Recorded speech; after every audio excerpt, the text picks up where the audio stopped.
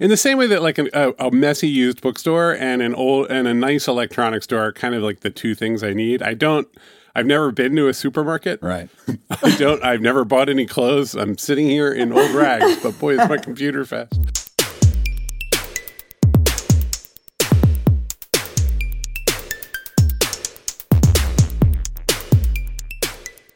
Couchbase is an enterprise-class, multi-cloud-to-edge, NoSQL database architected on top of an open-source foundation.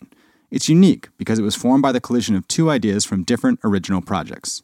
Couchbase combines a memory-first design built for high performance with a SQL-friendly query language called Nickel that accesses key values in JSON documents for flexibility. It's easy for developers to use, supports mobile development, and offers SDKs for Java, .NET, JavaScript, Go, and Python. Try out their online Nickel query tutorial to see how easy it is to get JSON data back from a select statement. Try the query at couchbase.com/tutorial. Hello, everybody, and welcome to the Stack Overflow podcast. It is Monday, the 6th of July, 2020. This is a place where we chat about software engineering, programming, learning to code, technology startups, and just what's happening with our lives. So, good morning, Paul, and good morning, Sarah. How's it going, y'all? Good morning. Good morning, Sarah. Morning, Ben. Paul, I heard you're changing things up. New machine, new OS, new you. So, this is embarrassing. My work laptop, which I have just been obliterating, like it's, always running a video stream. It's, trying to do things in terminal, web pages, which are apparently as complicated as a supercomputer used to be, and so on. And so my Mac, the battery started to swell, and it appears that I have just obliterated. Yeah, I've hurt that machine terribly. It just can't take anymore. And much like me, when it's under stress, it just starts to swell up and consume too much. And so I went and I bought, and I was like, all right, well, maybe I'll get an iMac. I should get a desktop because there's a part of me here. I'm probably going to be home for a while. Like I might go into the office, but it feels like we're all going to be at home, probably edging on 2021. And so I'm like, I better make this nice. And it's like, I always wanted a nice curved screen. And then maybe I'll go into these new iMacs. But they're like, a new iMac tricked out is $5,000. It's nuts. It's crazy town. Yeah. And I'm just like, what else? What else is possible for much less money than that? And because the thing is then I did an inventory. The only thing I use specifically the Mac for anymore is GarageBand to record this podcast. Literally to make WAV files. The most important thing you do every week. I got it. Oh, then you could have just expensed it. Yeah, no, I know.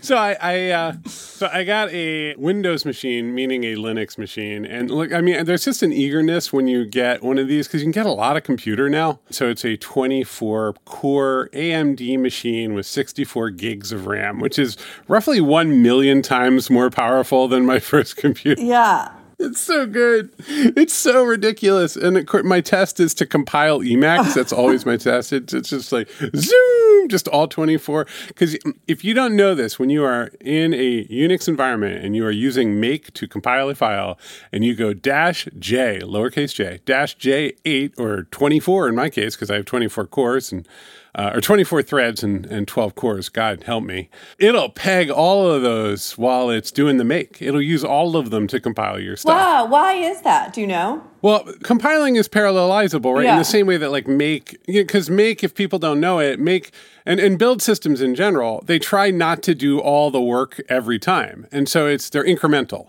And so they, my instinct, I don't know this for sure, but my instinct has always been like, they'll split the work up in the same way that they do when they're compiling, except a lot of it, like a lot of those files before they get linked together into one big application are independently compilable. And so why not parallelize that? That's a totally sensible parallelizable problem. Anyway, I have a 30-inch curved LG screen. I was going to get the 50-inch Samsung, and then I just kind of played out that conversation with my wife and I was like, we can have some balance here. And the thing is that the good machines are gaming laptops, so they're kind of embarrassing for an adult. But yeah, do you have an alien, like a glowing alien on the side? Yeah, no. So it has a system called Aura on the Asus motherboard that you can control the lighting. It has at least 7 independent lights, and they all can... That's all I'm interested in. Oh, no, Sarah, you would actually... I mean, it's got your aesthetic. Like, you can go full rainbow, you can go, like, you can go slow pulse, and you can go solid color. I have, because my office and my bedroom are utterly combined, I have gone with nothing because I received some feedback about the brightness. That doesn't come in like a soothing lava lamp? Oh, it does. But, no, just people weren't as engaged with it as I was. And so... How does feedback get delivered in your home? Is it like one-on-ones or like is it what are the stand-ups like? Well, actually... this is good relationship advice in general, right? Which is when a person is delivering feedback, it tends to come, this works for like code as well. When people are delivering feedback, it tends to come at an incredibly quick rate. So for instance, you've left socks on the floor. Oh, obviously I shouldn't have done that. That breaks the social contract. I should pick them up. But it's never just that. It's like you left the socks on the floor. There's some challenges with the dishwasher. And I'm in general just incredibly unhappy about my life. So the rule is 1 unit of advice per minute. You can't, once you break that threshold, because that's fair. That's 60 units of advice per hour. Right? Like right.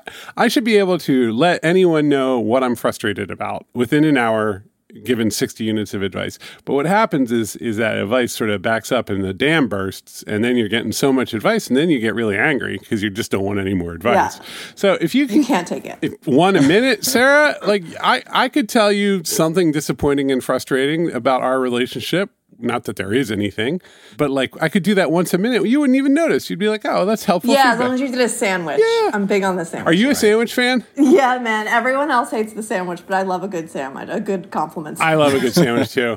Explain what that is, because I'm sure some people don't know. It's when you're delivering feedback someone's delivering feedback to you and they say something nice about you and then they say an area you can improve and then something else nice about you. Oh. So it's like, oh, here's this nice thing. Here's something I noticed that you could be better at, but here's this other nice thing. And I really appreciate that. That's a shit sandwich, yeah. No, it's the opposite.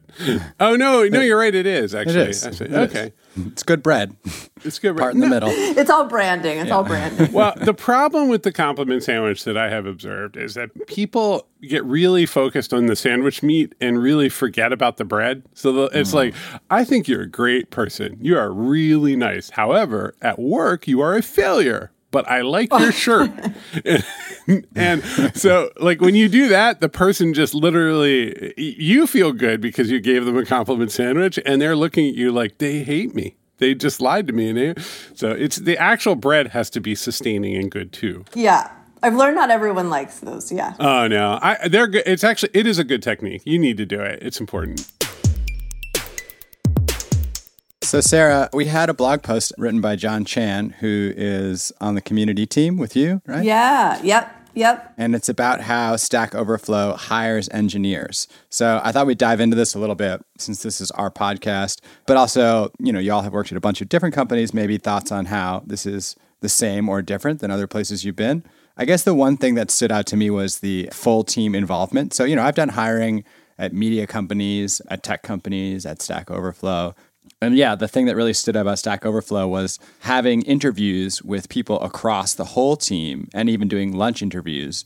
And if a single person says no, that's the end of it. Like you have to have full buy-in, which to me, initially I was like, wow, this is going to be really hard to get to a point of actually hiring somebody. That didn't turn out to be the case. But what do you think about the way we hire? What's unique about it? What do you like about it? What don't you like about it? Be honest. Yeah. So one thing that this process has evolved quite a bit since I've joined, I've watched. It used to be very algorithmic in the way that one thing that we as engineers are very good at is determining patterns and then solving for those patterns.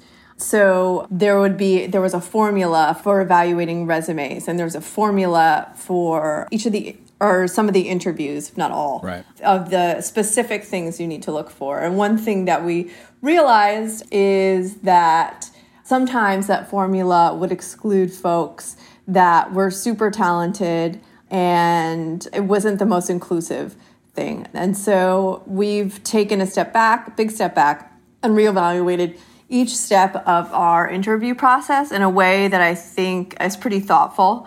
I'm excited to see how it's been over the past, few months as we hire engineers. So it's been really neat. Oh, I was just going to say one thing that stands out to me about like a coding interview, which maybe is true of other sort of like crafts or like, I don't know, like technical skills, is that you have the resume, the screening, you're going to have an interview, you're going to have these different sort of like tests.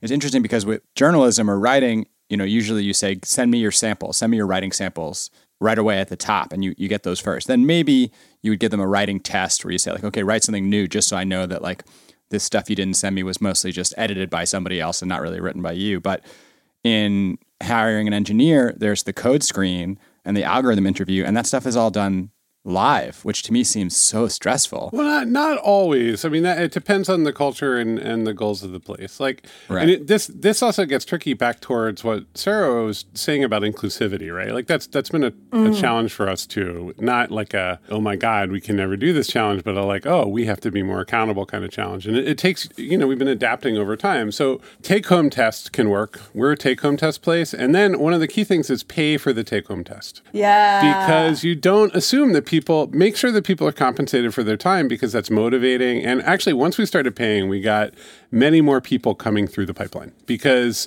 instead of them going, oh my God, I have this task that I don't really have time to do, they started to go, oh, well, a couple $100 or, it's a different gift cards is the way you do it, because otherwise it's really complicated. Yeah, I mean, paying people for their time makes total sense. It's a crazy idea in America. I actually kind of wish we had done this in journalism now that I'm thinking back on it. Like for Stack, John says we do a 30-minute code screen just to sort of make sure you can do it live with the person who you might be working with.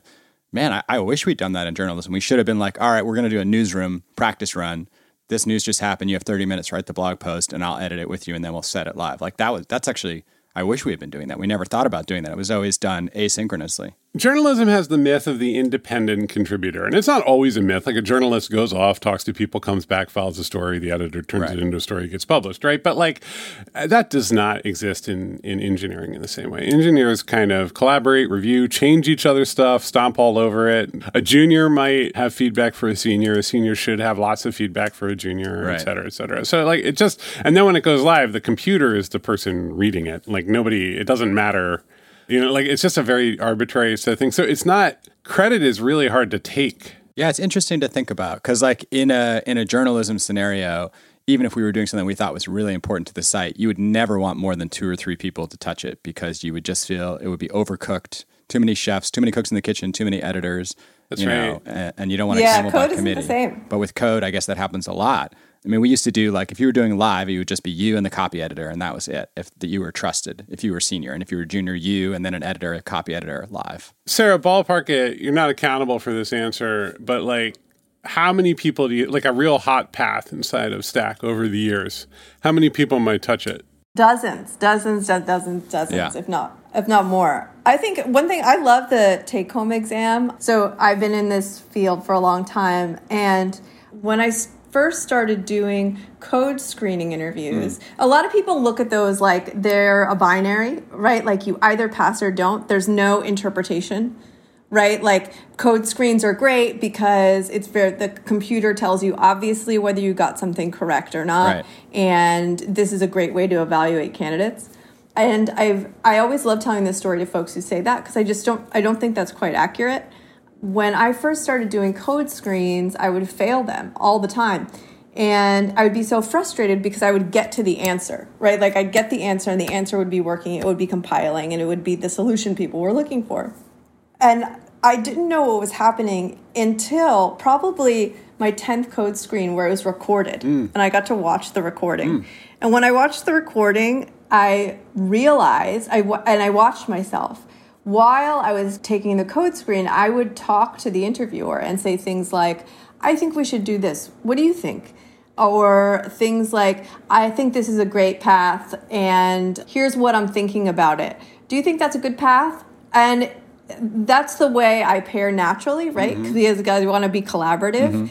But what the code screener was interpreting that as is me asking them for the answer instead of doing it myself. And that was the feedback I got often. And when I actually watched the code screen, I started to understand, like in my mind, I'm being collaborative. In their mind, I don't know what I'm doing.